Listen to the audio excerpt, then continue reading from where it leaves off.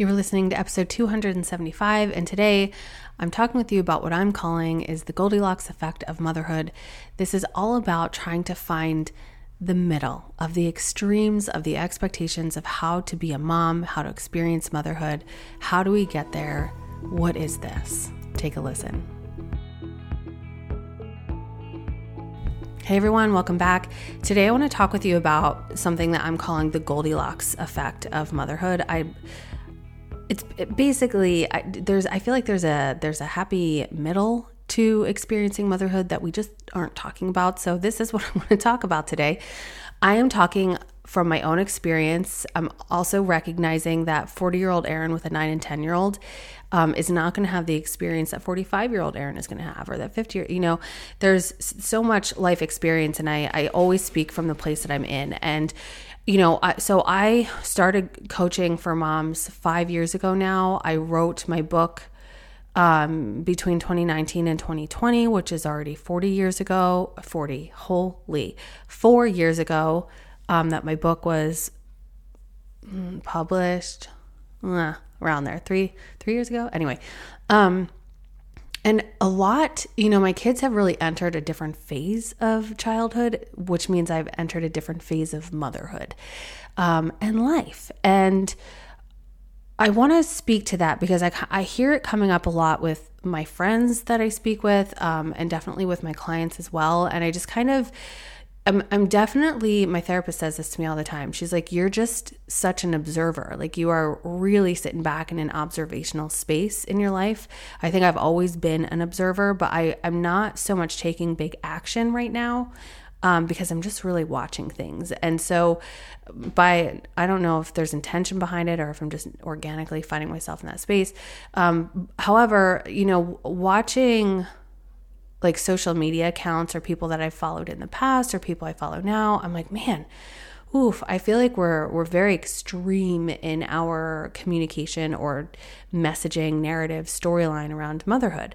And those extremes are either you're the mom who glorifies like the messy bun, dirty hair, coffee until it's wine time, and just completely numbing and losing all control.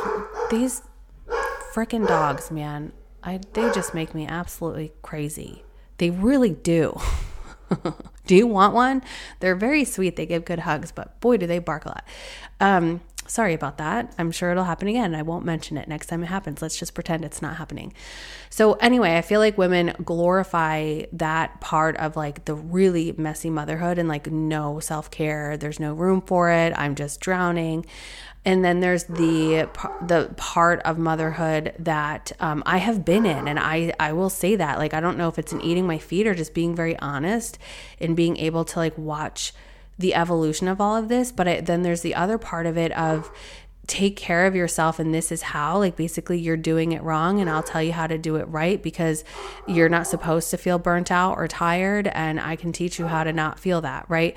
So it kind of leaves us in this space of like, okay, I have permission to totally wave the white flag and just, it's either coffee and wine, or I have to be this quote unquote perfect time and energy management human being, even though I feel like I'm really tired and there's probably something in between. And I'm here to say there is. And I think that, I think we need to find more acceptance and maybe even awareness in how we're delivering the messaging. And I try to be very honest on my social media account, on Instagram. I'm Erin Joyce Co _ on Instagram. And I'm not here to highlight anything. I'm just here to show the real. Like, there are some days that they're beautiful highlights, and there are some days it's really hard, and I'm not doing anything wrong. Like, I'm just a mom like everybody else. And I think it's how all moms are experiencing motherhood. And I want to give you that permission today to recognize that I feel that we believe it's supposed to look and feel different, and then that is either going to like push us into that freeze response of like, fine, I'm just going to stop washing my hair and drink coffee all day and drink my wine because this is terrible and it sucks and I can't believe it's not different than this and I don't have the energy to make it perfect. Like the Pinterest moms on the other extreme, on the other So then, so you either fall into that or you push really hard and really hustle to get yourself into this. I'm doing things perfectly. I do like everything that I teach women, and all my clients that I currently work with and have in the past, I really try and help them find those tools to, be able to feel better in their day-to-day, but also give them that permission and validation of this is hard. And it's not because you're doing it wrong or you need to do it better. It just is. And I think when we can really accept, like, this is the stage of motherhood that I'm in, and that's okay. And my best here is going to look different than my best in that phase or my best in this other phase. When we find that acceptance, I think it gives us that, like, that Goldilocks, like, oh, the temperature of this soup is just right. Like, it doesn't have to be too cold or too hot. It can just be what it is in the middle, and that feels really good. So I really want you to begin to think about how you're experiencing that. Before I hit record, I was trying to think, because obviously, if you don't know me, I live in metaphors. And, something I was thinking about is, if all the stages of motherhood were like different locations, right? Like, let's say the beginning of motherhood is some really, like, I don't know, Colorado on top of a mountain, just something cold and snowy, right? If we're in that location and we're just constantly focused on, it's not the beach anymore because our early 20s without children was in Cancun. Yeah, this location is going to feel pretty crappy. This isn't going to feel very good.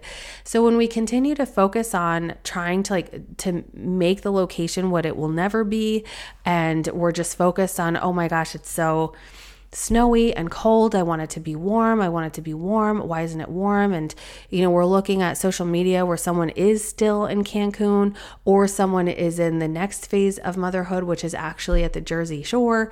It's going to feel bad because it's like, man, how come she's able to be at the Jersey Shore and she's getting, she has a background that looks like that, but I'm still here in a blizzard. Hopefully you understand what I'm saying. It's like, it's going to make you crazy. Like, that's what makes you absolutely crazy. And I think, like, a lot of the tools that I teach are basically what I want to teach people is that let's accept where we are right now. That, yeah, we're in a blizzard, period, end of sentence. It's not because you did something wrong. It's not because you need to be better. It just is. So how can we be here and not feel so bad, but also recognize we're not going to feel like Julie in Cancun who doesn't have children? Not going to happen. It just isn't. And I think there's an acceptance component that we lack because we're so focused on all the different stages that other people are in, that we've been in, and we're not just accepting where we are right now. An example of that too, and I use this metaphor a lot because I think it's really valuable. I, as a wedding photographer, if you can imagine, over 9 years or so shooting weddings throughout the year, we run into all sorts of weather, right? And of course, every bride and vendor would love nothing more than the perfect 70 degree, no wind, no rain day, right? And it doesn't always happen like that. And sometimes it rains, and it rains really hard.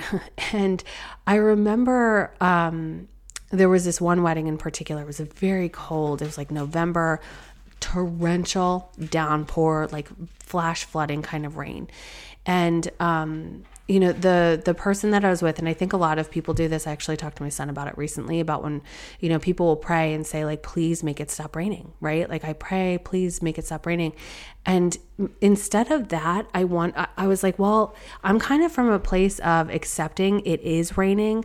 Please give me the guidance and the creativity and the groundedness to figure out how to work with the rain so that I can give these people beautiful images the best I can in the rain. Are they gonna look like the pictures I would have gotten if it was a beautiful low sun November day? No. And if I focused on that, boy, would I feel bad. It's really hard to shift the mindset and the focus onto accepting these are the circumstances right now. How can I make this work for me? Is it going to make me feel as good as I would feel if it was a sunny November day? No. But again, we can't compare what we know could be or what was or what will be, because that's what makes us feel really bad in that moment of where we are, right? When we're drinking our cold soup, and well, I don't know, that's probably a bad example. I think it defeats my Goldilocks effect example, but it's recognizing the acceptance of this is the situation we're in. If you have a baby, I had one that was just colicky and crying all the time and really bad sleep. If I'm sitting there thinking about what it felt like to sleep before having this child, if I sat there and thought about all the people who had kids who slept through the night, like my first kid, if I sat there beating myself up, like, what am I doing wrong?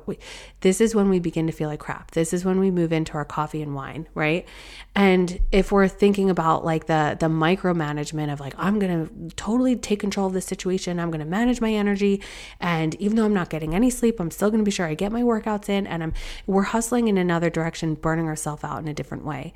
What if it's just, this is really hard right now? And I think we've really gotten away from, as a culture, of being able to even just label our feelings. This feels hard, period. That's it.